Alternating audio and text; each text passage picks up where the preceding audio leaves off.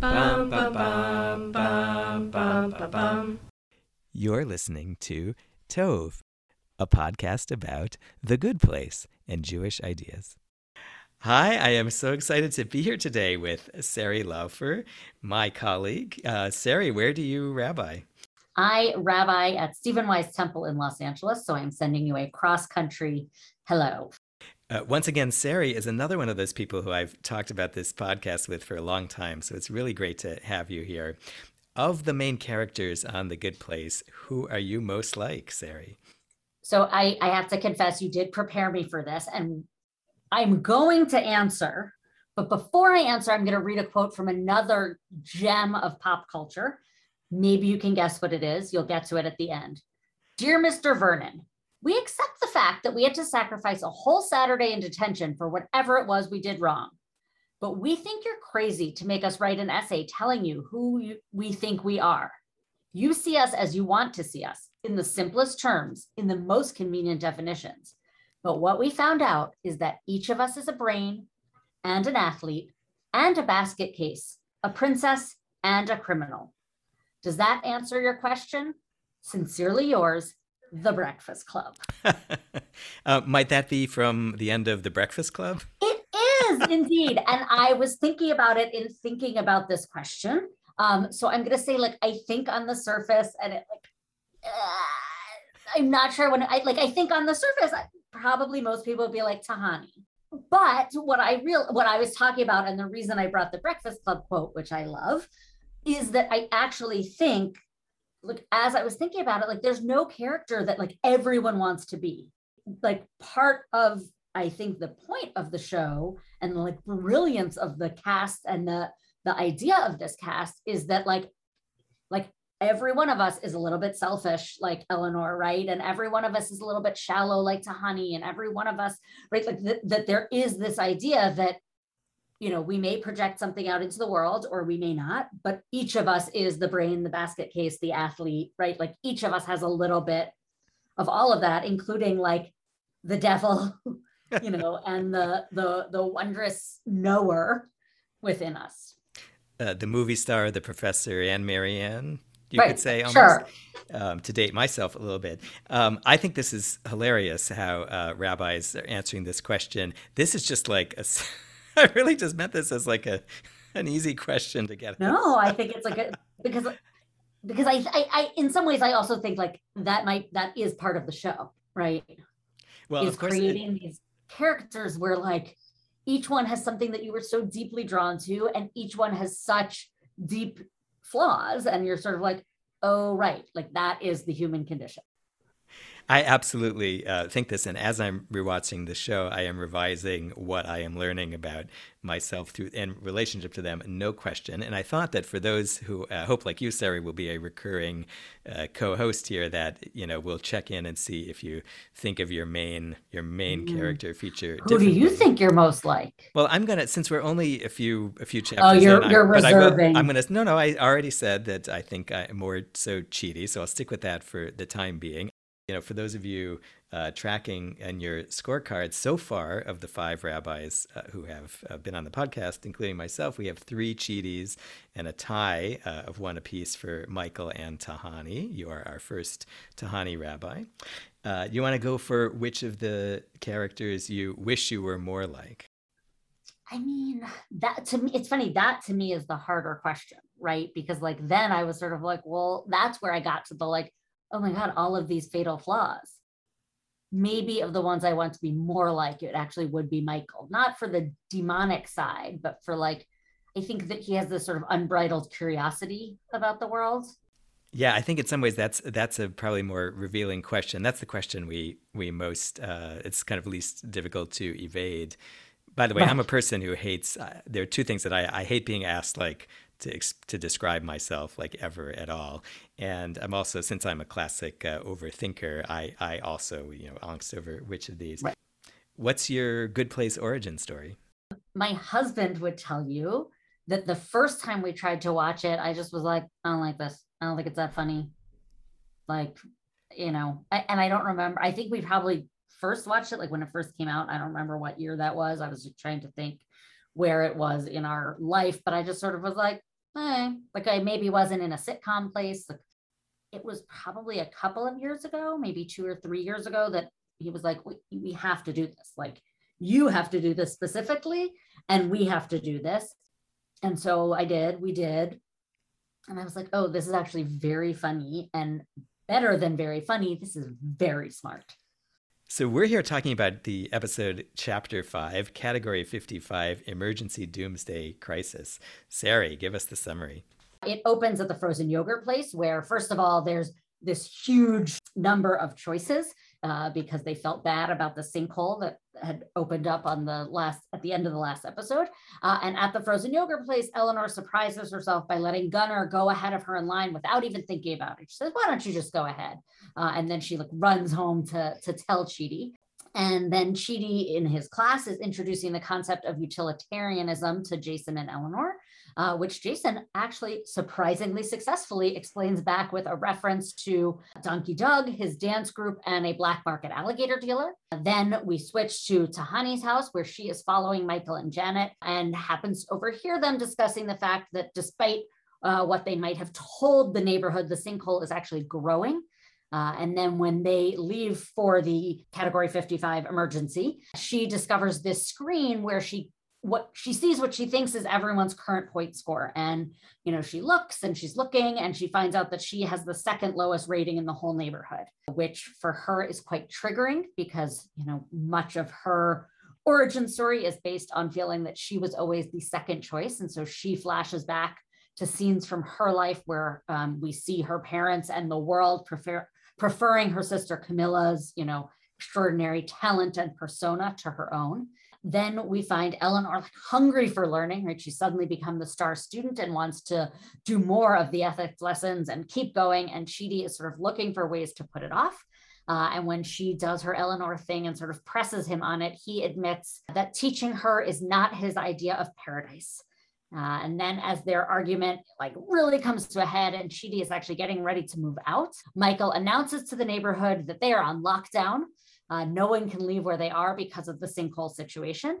And in sort of a perfect moment, Michael brings another couple to crash with Eleanor and Chidi, Nina and Bart. And we find out that Nina had been a couples counselor and an author of books on marriage. And Bart, who is an identity theft investigator, who is an expert in body language and nonverbal communication. Eleanor and Chidi are having a significant fight and argument. They see it, and Chidi opens up that he never had a soulmate in life. Then we go back to Tahani, who is explaining to Michael that she saw the rankings and how is she, second to last in the neighborhood. And he explains that, I think this was important, he explains that the point tally stops the moment you die. And so that she should think of herself not as the low score, but actually really, in the span of human history, to be on where she is on that list, it actually means she's one of the very best humans in the world. Then Janet announces to the neighborhood the sinkhole has been repaired.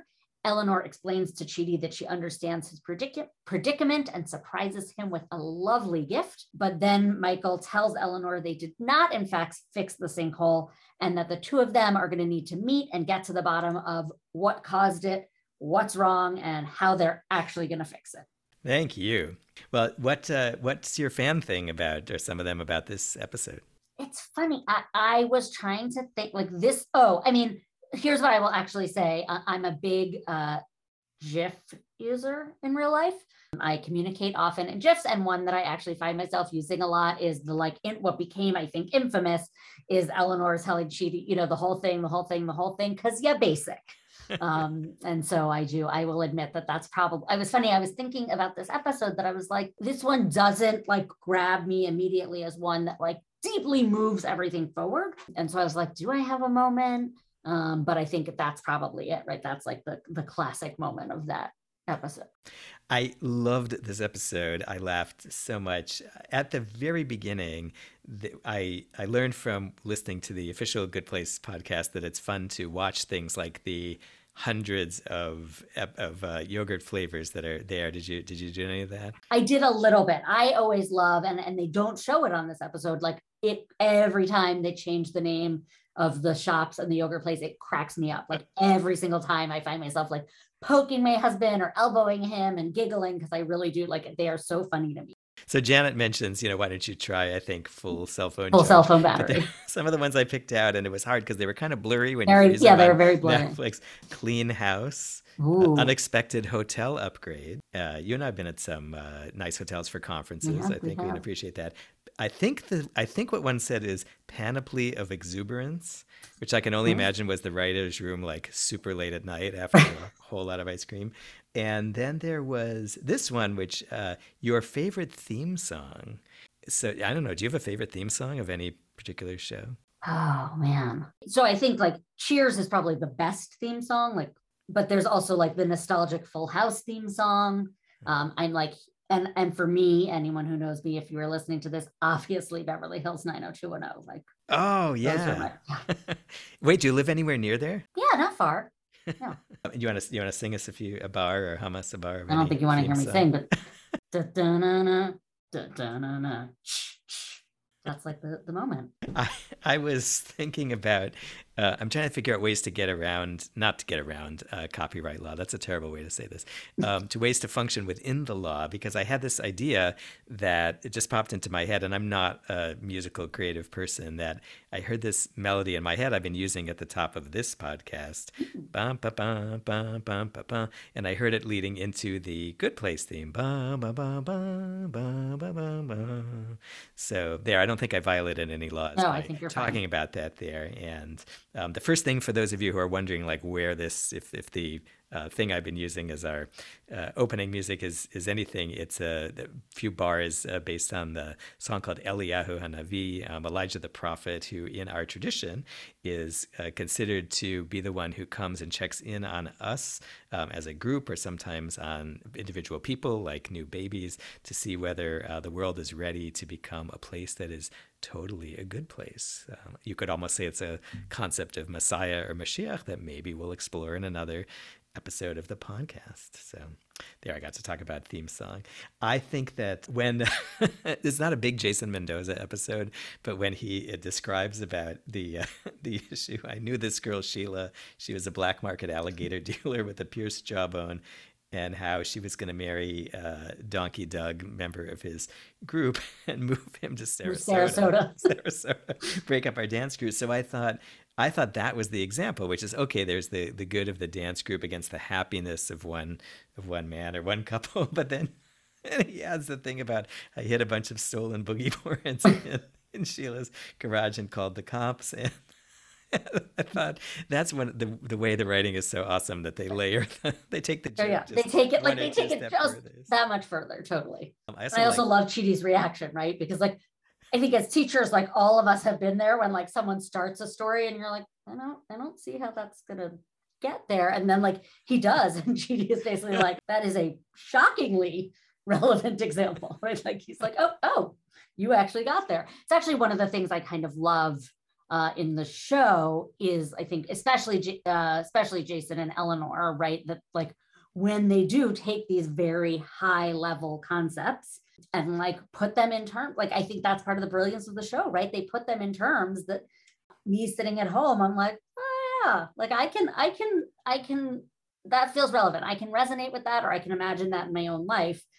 I think it's actually just one of the things they do so brilliantly. yes, and I think that clearly black market alligator dealers is a point of reference that everybody would immediately get. Well, I mean, I think now, like after the proliferation of Tiger King, like we get it actually. Yes, yeah. Like the black market dealership of wild animals feels like something that is in the ethos. Eleanor says, "I'm revved up to learn, man. My brain is horny." And I like how Michael talks about he's mastering his brunch conversation and small talk. That's I like again being either a Chidi or someone who wants to be like him. I just love his ways of saying, when he's in his emotional state of like his mind exploding, and when I think it's when the other couple comes in and they're describing who they are, and he says, "Cool, cool, cool, cool," Yeah. and way better. And It reminds me like that meme that's out there, like with everything on fire. It's like, it's fine, I'm fine, everything's fine. He's like, cool.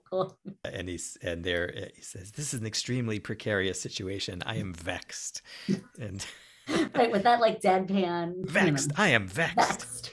vexed. Which is a word I don't think people ever use other than in writing. Do people use? I don't think people use the I word don't think vexed people use it. out loud too much. Yeah. Did you bring a particular idea or text related to this episode? I brought two. Oh, good. Much like the alligator story, the second one I think is like a much bigger stretch. So the first one, I will confess, like I actually think it is a text that for me animates like all of The Good Place. Like it's not specifically this episode, but I thought of it immediately. Actually, like when Eleanor leaves the frozen yogurt place and runs home to tell Chidi, like, I let him go in front of me. Let him go in front of me. Good person, right? And so I was thinking, and maybe it's also because it's Elul and we're, as we were talking about, like in High Holy Day prep, both logistical and spiritual, I was thinking there is a teaching from Maimonides, who is a medieval scholar, and I can't pull up the exact citation, but I looked at it earlier, and I'm sure it's in Hilchot Tshuva. It is in Hilchot Tshuva, in the Laws of Tshuva, and I want to say it's chapter 3, parak 3, like chapter 3, number 3, but don't quote me on that, where he basically says, I'm paraphrasing, that there is a scenario in sort of the world of Tshuva, and he's talking specifically about sort of like the time between the High Holy Days, between Rosh Hashanah and Yom Kippur, when our tradition says the book of life is open, right? And our tradition basically says, like, if you are all good, you are immediately sealed into the book of life. And if you are all bad, you're not. But then our tradition goes on to like consider the fact that 98% of us, probably 99% of us, fall in the middle, like, which is so deeply so that image alone speaks to me about The Good Place, because like I think that is what it's about, right? Like setting aside, I do love Mindy St. Clair, right? Setting aside the middle place, like this idea that like the complication for The Good Place is that like there's almost no one in the world who is completely and wholly good all the time. And then there's also this teaching that he goes on to say, like talking about scenarios in which like one good deed can basically outweigh all of your bad deeds. So like if you have your scales of justice and like you're pretty heavy on like not making the right choices, but you do one thing that is just so good that it balances them out, or maybe even weighs you in favor of the good, and vice versa. Can you be like good, and then you do something so bad that it outweighs? And so I was like thinking to myself, like, does Eleanor really think that like her one time of letting someone go ahead of her, right? Like she seems to be acting as if like her one time letting someone go ahead of her in a line, like, and doing it joyfully, like that's it. That is her deed that like, either balances everything out or actually like flips her to like, I'm a great person. Yes. Yeah. So I was thinking about those texts.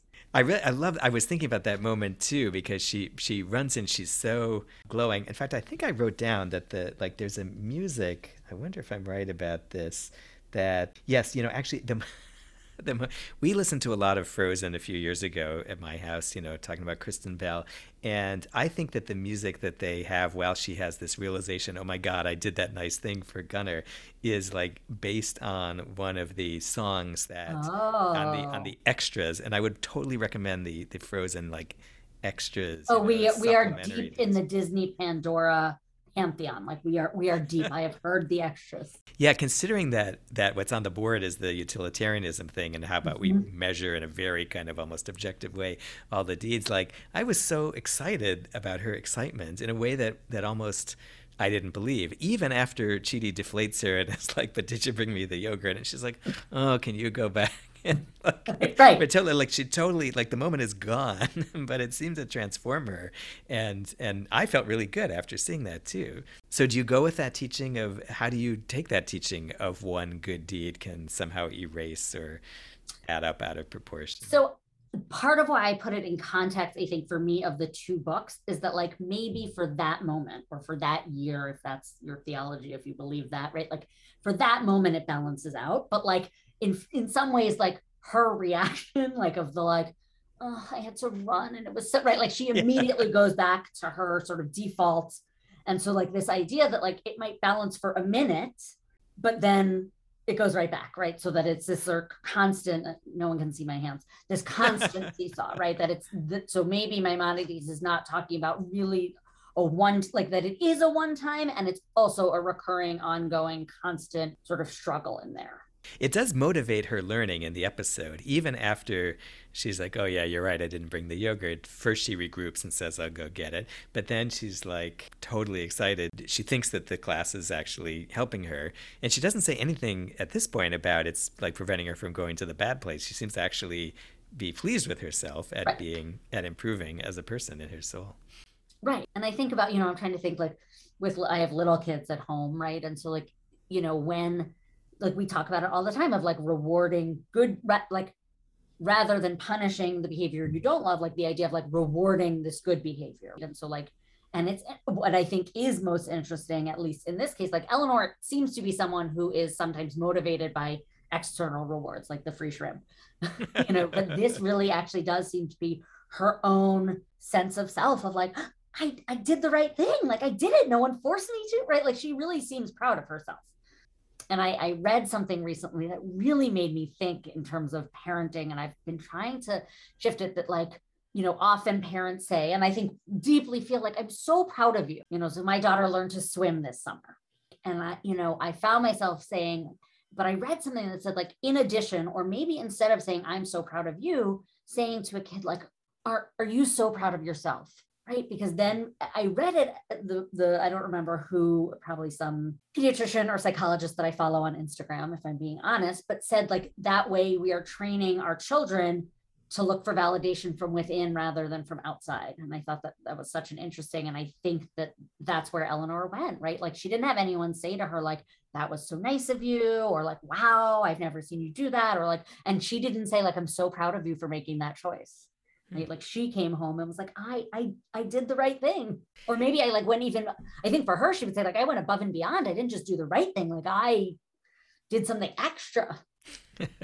and obviously the Good Place goes with this whole premise of the book, although it's a computer screen where all things are recorded, very very parallel to our metaphorical. And again, for a lot of you who are troubled by this idea of there being a book with our scores in Judaism, I don't believe that, but I think the metaphor is really powerful. Like there is some standpoint outside of ourselves, and that's what keeps tripping me up. I was realizing that this is part of where my stomachache about the episode came. And my stomachache, I think, was Chidi's of, is this philosophy helping me do more than just frame these questions, but actually answer them?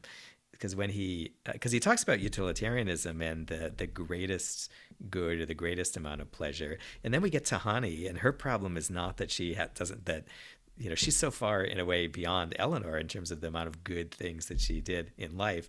And her problem is that her sister is being regarded as having done more, raising more money, or her artwork is more amazing. I just have to say this, where here's the when the parents, these horrendously awful parents, are looking at the bird, the sculpture bird in the drawing, and her sister Camilla says, I grew tired of objective representation. I trust my audience. And then little Tahani comes and says, my birdie has a hat. Oh, that was great. Anyway, but Tahani is like wrestling this on a whole other level, which is like, I thought I was great, and am I great enough? Right. And Eleanor is like, I was a crappy person, and maybe I could be nice to somebody. And we're being guided through the show to like take both of those things seriously. And my mind is a little exploding now about whether, in light of Tahani, like why should Chidi care about this? It's so talk about basic. So I don't know. So that's, again, I'm sort of go around in circles for myself about like the value of a good deed. And now Chidi gets frustrated because and I love his dilemma here too, because he knows that like he can do a lot of good by teaching Eleanor and Jason, and maybe he's getting more satisfaction teaching Jason, I don't know, who at least gets the concepts, whatever's happening to him. But he describes his dilemma as like, I know that like objectively I do a lot of measurable good by teaching you, but it is draining me. It's giving whatever good feeling you have. Right. It's taking, I'm having bad feelings, and I'm having bad thoughts because. Right. And is it meant to be? I think it is, right? Like, is it meant to be a in the moment example of utilitarianism? Do the most good and cause the least pain. And is Chidi coming and saying like, I know I am doing good, but is that equal to, or actually even less than the pain that I am experiencing, right? Like, am I my own utilitarian example? And he's questioning, I think, the premise of utilitarianism by saying, I know that my suffering in this situation is less than your growth and pleasure is worth out of it. So I know that I have to continue to do what I'm doing, like from a moral point of view. If I'm a utilitarian, I would have to keep teaching you no matter what it's doing to me. And so he raises that kind of internal question about is his own experience worth anything in the face of that, and does the way he feels as he's trying to do that, which I really loved. I really loved that. I think sometimes people decide essentially, like, should he teach the Tahanis or should he teach the Eleanor? Should he take people who are like at an amazing level and help them be even better, or do you teach the person who doesn't? Let's say you're a scholar of another subject, math or something. Should you teach algebra to kids who are having trouble with it, or should you teach like advanced math to people who are going to figure out how to, solve global warming? So can I bring you my second text? Oh yeah. This one's like a little out of the blue. So you actually cited the Eleanor, my brain is horny line. And I think one of the things that's great, especially in the early episodes, is the way that they, going back to the Breakfast Club, we're all a little, I think in, certainly in religious thought, definitely in Christian thought, but I'm going to bring you, I think, a Jewish text that speaks to it, right? The sort of mind-body disconnect, right? This idea of like, there's the life of the mind and the life of the body, and sort of never the twain shall meet, and that the life of the mind is somehow higher and better and purer than the life of the body. And I think at the beginning, obviously not, spoiler alert, not all the way through, but certainly at the beginning, I think Chidi is presented as like the mind, like he lives only in his brain. The only thing his body does is cause him pain, the stomach ache, right? And Eleanor, I think, represents the body, like hedonistic. She is comfortable with her sexuality. She talks about it. Like she likes a margarita. Like she embodies body. And so the text that I was thinking of is the story of Shimon Bar Yochai and the cave. So there's a story of a rabbi who is basically on the lam. He's on the run from the Romans and ultimately ends up with his son hiding in a cave for 12 years. And according to the story, according to the legend, they spend most of their time buried up to their neck in sand, naked, but buried in sand. And like 3 times a day, they come out, put on clothes, pray, and go back into the sand. And I am sure that Boyarin, the scholar, talks about this, but I don't remember who taught it to me this way, but like I was profoundly moved by hearing it taught as that debate, right, that I think our traditional rabbis also have between the mind and the body, in that they like their idealized world, not unlike Chidi, right, is in the Beit Midrash, in the space of books and learning and conversation. And yet a number of them have to also exist in the world, right? Whether it's as a vintner or a cobbler, they are fathering children, right? So like there is some body, but yet the idealized world is still that of the mind. And the Bar Yochai story continues, right? When they first leave the cave and they see people acting in the world, they're so distraught by it, of like, how could these people be doing anything other than learning and praying, that their eyes shoot lasers, right? It's actually a very good place, right? Their eyes shoot lasers and burn up everything they see, and they actually have to go back to the cave to learn how to sort of mitigate that. And so I do think that I don't know if it's intentional, but I think in my rewatching both of this episode, and I did a recent rewatch of the whole show, that there is some of that mind body that I think actually Chidi, and maybe a little bit Tahani, because she sort of lives in this rarefied world of like art and music, but Chidi especially represents mind, and certainly Jason and Eleanor are just sort of all body when we meet them. And like part of the series, right, and that moment where she's like, my brain is horny, and he's sort of like, I don't know what to do with that. Much of the show is like each of them getting a little bit of the other. That is so interesting. I was noticing in this particular episode that Chidi essentially says, like, standing by the blackboard, which you would think like is is his mind, like his ideal place to be, that he finds that to be draining, at least in this particular way. And he has this image, although he later says it was just theoretical, of sitting on a boat in the water reading poetry and drinking fine wine. And in a way, he can't even his idea of what like bodily pleasure is. It's just it's a construct. Right. It's a construct and it's solo. Right? Like he doesn't say like I'm with somebody. It's just like my nose, but his nose is still in a book. Yeah, that is interesting. But he does, like you could see, I was thinking about this. I was talking with my colleague Sarit, who I work with here, and we were discussing the ceremony of Tashlich, which will for those listening to this in the season we're recording it, is where we kind of physically go to a body of water, a river or something flowing. Maybe by you it's the ocean, Sari, and we take something that's breadcrumbs, traditionally breadcrumbs, although I learned that actually breadcrumbs are bad for things that live on and near water, so something else that would be okay for them to eat. But anyway, but we physically kind of use our body to rid ourselves of something, and that our bodies really are connected to. Our cleansing of the soul comes through an act of the body in a way that's so different from sitting for hours in a religious service, which definitely you and I are both also going to do coming up. So what else would you extend that analogy, or who would you place in the Shimon Bar Yochai story else in any way? The Shimon Bar Yochai story actually starts with 3/4 rabbis, right, who are all in conversation about the Roman world, right, and how one interacts with the Roman world, right, and one, I don't have it in front of me, so I'm not going to try to cite who says what. One of the rabbis is basically like, I mean, they're not the best people, but like they built these beautiful, like, these aqueducts and these bathhouses, like look at the culture that they create, right? So maybe that's Tahani, who like deeply enmeshes herself in sort of the creative world, and highbrow culture. And then one of I'm trying to think, one basically says like, yeah, they do all of that, but only for their own benefit. That's, I think, Bar Yochai, right? Or one is, I don't remember what he says, but he's sort of exiled, right? So like maybe that's Michael, right? The one who, like, I don't think it maps exactly. Yeah. But like, right, there is this idea that there were other people in that conversation who interact with the world differently. That's also very Monty Python, appropriate for Tahani. What have the Romans ever done for us? You're saying that Tahani's struggle to sort of figure out where she rates is which side of the equation are you putting her on? I guess. In terms of, I don't know if I'm putting her in the story. Yeah.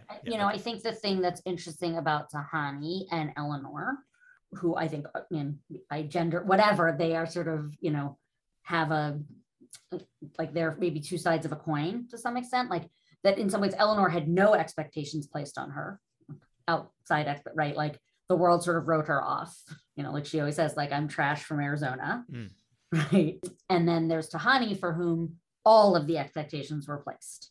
And like, what I think is interesting is I actually think both exceed the expectations placed on them, right? I think Eleanor does, at least once she gets into the good place, unclear about before. Yeah. And Tahani does, but like can't be seen that way. My stomachache around this episode comes from a couple places. One is, and so is it the 100 flavors of yogurt? Because I feel like that's where Chidi's stomachache would come from. Surprisingly, I have a way. I start with things that have coffee, coconut, and bananas, or mocha, coconut, and bananas. Like that's where I start. And then if I can't find something there, then I cross anything with strawberries off, and then I sort of work with what's around. But so surprisingly, actually not. That's the I do okay at ice cream places. I think first is my question of do these philosophical constructs actually help? Because when Eleanor comes in, she's basically she's just been learning the previous episodes about Aristotle and how habituating good acts creates good character, and she's like, okay, Aristotle, that's working. Who died and put Aristotle in charge of ethics, Plato. That was from a Plato, previous it's an episode. excellent line. I just have any excuse to repeat that line. And then Chidi says, okay, now let's talk about like a wider picture, utilitarianism. And that kind of shifts the perspective. And most of the rest of the show is most of the rest of this episode is kind of focused on that. And it is a big question in ethical philosophy as to which is the more important frame. And most of us, most of the time, I think when we talk about our actions out, we think a lot. We talk the language of, kind of cost benefit about everything. But there is a way in which intrinsically we look at ourselves and other people up close, and we judge in terms of virtues and ethical behavior. So I don't know, in my very first ever moral philosophy class, this was like laid out there, and like, I don't know, where the answer is. And then obviously my other stomachache is, okay, are these Jewish concepts helping give a frame that's different, or they're just giving a name that's just kind of a different name to these same kinds of things? And, I find that like Eleanor's story in this episode is more compelling, or maybe Chidi's is too, like discovering himself as the teacher, what he's going to have to do and how he's going to have to integrate in a way. He's going to have to think about himself and his own personal journey through this as part of his teaching. So that's really important. But is any of that as important as the millions of dollars of, the millions of pounds sterling, which are raised in the other episode? And I don't know why this bothers me so much, but it does. I think another thing I was thinking about, that sometimes we think about what the ethical standard is for ourselves and the good we should do in terms of where we were placed in history. So, I was born a few years too late to like decide whether I should go marching for civil rights in the 60s. I was born in the mid 60s, so I was just a teeny one. I didn't have that opportunity. So maybe there's a kind of greatness which is not available to me that would have. But then I'm thinking the other situation is that I've been in cohorts of people, some of whom are like now sub-cabinet officials, or actually cabinet officials in other countries. And so I do the Tahani thing a lot, which is to look around and say, well, why am I not that person? Why wasn't I the person who negotiated a rescue of someone who was trapped in Saudi Arabia and got them back safely? Like, what have I done? And if I'm Chidi, like what teaching have I done that, like, even if you add all of that up, it's going to add up to that. So that's I think this episode made me go back to that place. So, and look, again, maybe it's the time of year, right, that we're recording this. I don't know when everyone's listening, but like we're recording this, a couple of weeks before the new year. So I'm going to bring out like one of the oldie but goodie stories that I think like answer, or at least asks that in a different way. Right, of there's a rabbi on his deathbed and all of his students saying, aren't you worried that God's going to ask you why you weren't like Abraham or why you weren't like Moses? And the rabbi very famously says, like, I'm not worried about that because I'm not Abraham and I'm not Moses. But what I am worried about is if God asked me, why weren't you Zusha? Like why weren't you the best you that you could be? And so I think that is also playing out in the good place of like, Eleanor's never going to be Tahani, right? Like, and I don't know that Tahani is better than Eleanor, right? As a human, but like Eleanor's never going to be that. Jason's never going to be cheap, right? But like, how can Eleanor be a better Eleanor than she was on Earth? And so like that might be the answer, right? Like I think about that all the time, right? Like, people, Supreme Court justices and, Lynn, if you're listening, right? Like I went to school with the person who wrote Hamilton and Frozen. Like I'm not writing Hamilton and I'm not writing Frozen, but am I doing good in the places where I am? Again, trust me, like there are times when I'm like, why, I wish I had, but I didn't and I can't. And so maybe I have to like worry about like, they're not going to ask me, why weren't you Lin-Manuel Miranda? Hi, Lynn, or why weren't you Bobby Lopez? Hi, Bobby. But like, I do imagine being asked like, well, why weren't you the best Sari? And I just want to go back to answering two questions that you asked. First, around like, are the answers or the frames useful? And I'm not sure. I'm not like a moral philosophy person. Like it, to some extent, like the theories a little bit go in one ear and out the other. Like sometimes a little something sticks, but like if you sat me down and like listed 5 philosophers and were like, what is their philosophy? I'd be like, if you ask me about Kant, I'm going to be like, okay, there are moral absolutes, right? Like I know that. But what I find, and I find it a lot in my learning with folks these days, right, is coming just constantly, any text, everything coming back to certain like big life questions. So that like in some ways, maybe the frames might be helpful for some people because they are a way of sort of categorizing answers to these big, big, big questions, but that ultimately it's still our engagement with the question that matters. So that's one thing that I want to say. For any of you out there who can't define utilitarianism, though now you can because you know about Donkey Doug, and that's always that's how I'm going to remember it forever.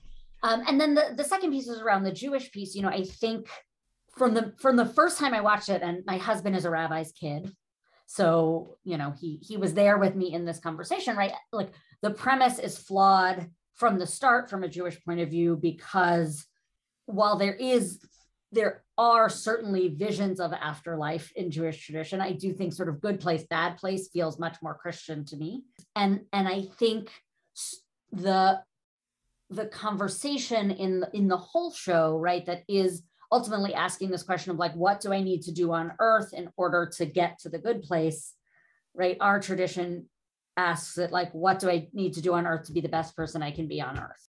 Thank you for that very much. I agree with that. To your point about this season, I want to say again that you the listeners, you may be listening to this at any time, and we really think that in Judaism that this tshuva, as Sari has termed it, and we've talked about before, is something for all the time. It's not just something for the Jewish New Year. I like the fact that as we go along here, a lot of this is about recurring and repeating some of the texts and ideas. The show does it, and this is how we interact with these kinds of ideas, by returning to them. You're already, Sari, quoting some things which we've talked about on the podcast in the small number of episodes that have been there already, and I think it's a richness in just going back and forth over them. And I also want to just remind people who might be listening that if we just play around with these ideas and they get us thinking at all, like that's good enough. We certainly don't imagine that there are answers. And I didn't start this off, the concept of the podcast, with a kind of curriculum or a master plan. I don't really know where that's going, or if at the end I'll say, yeah, I'm so glad I studied philosophy for this year because I got this out of this and that out of that, and the question of whether those philosophies or Jewish ideas, if we keep score, which ones give us better value. I have no idea what we're gonna result with.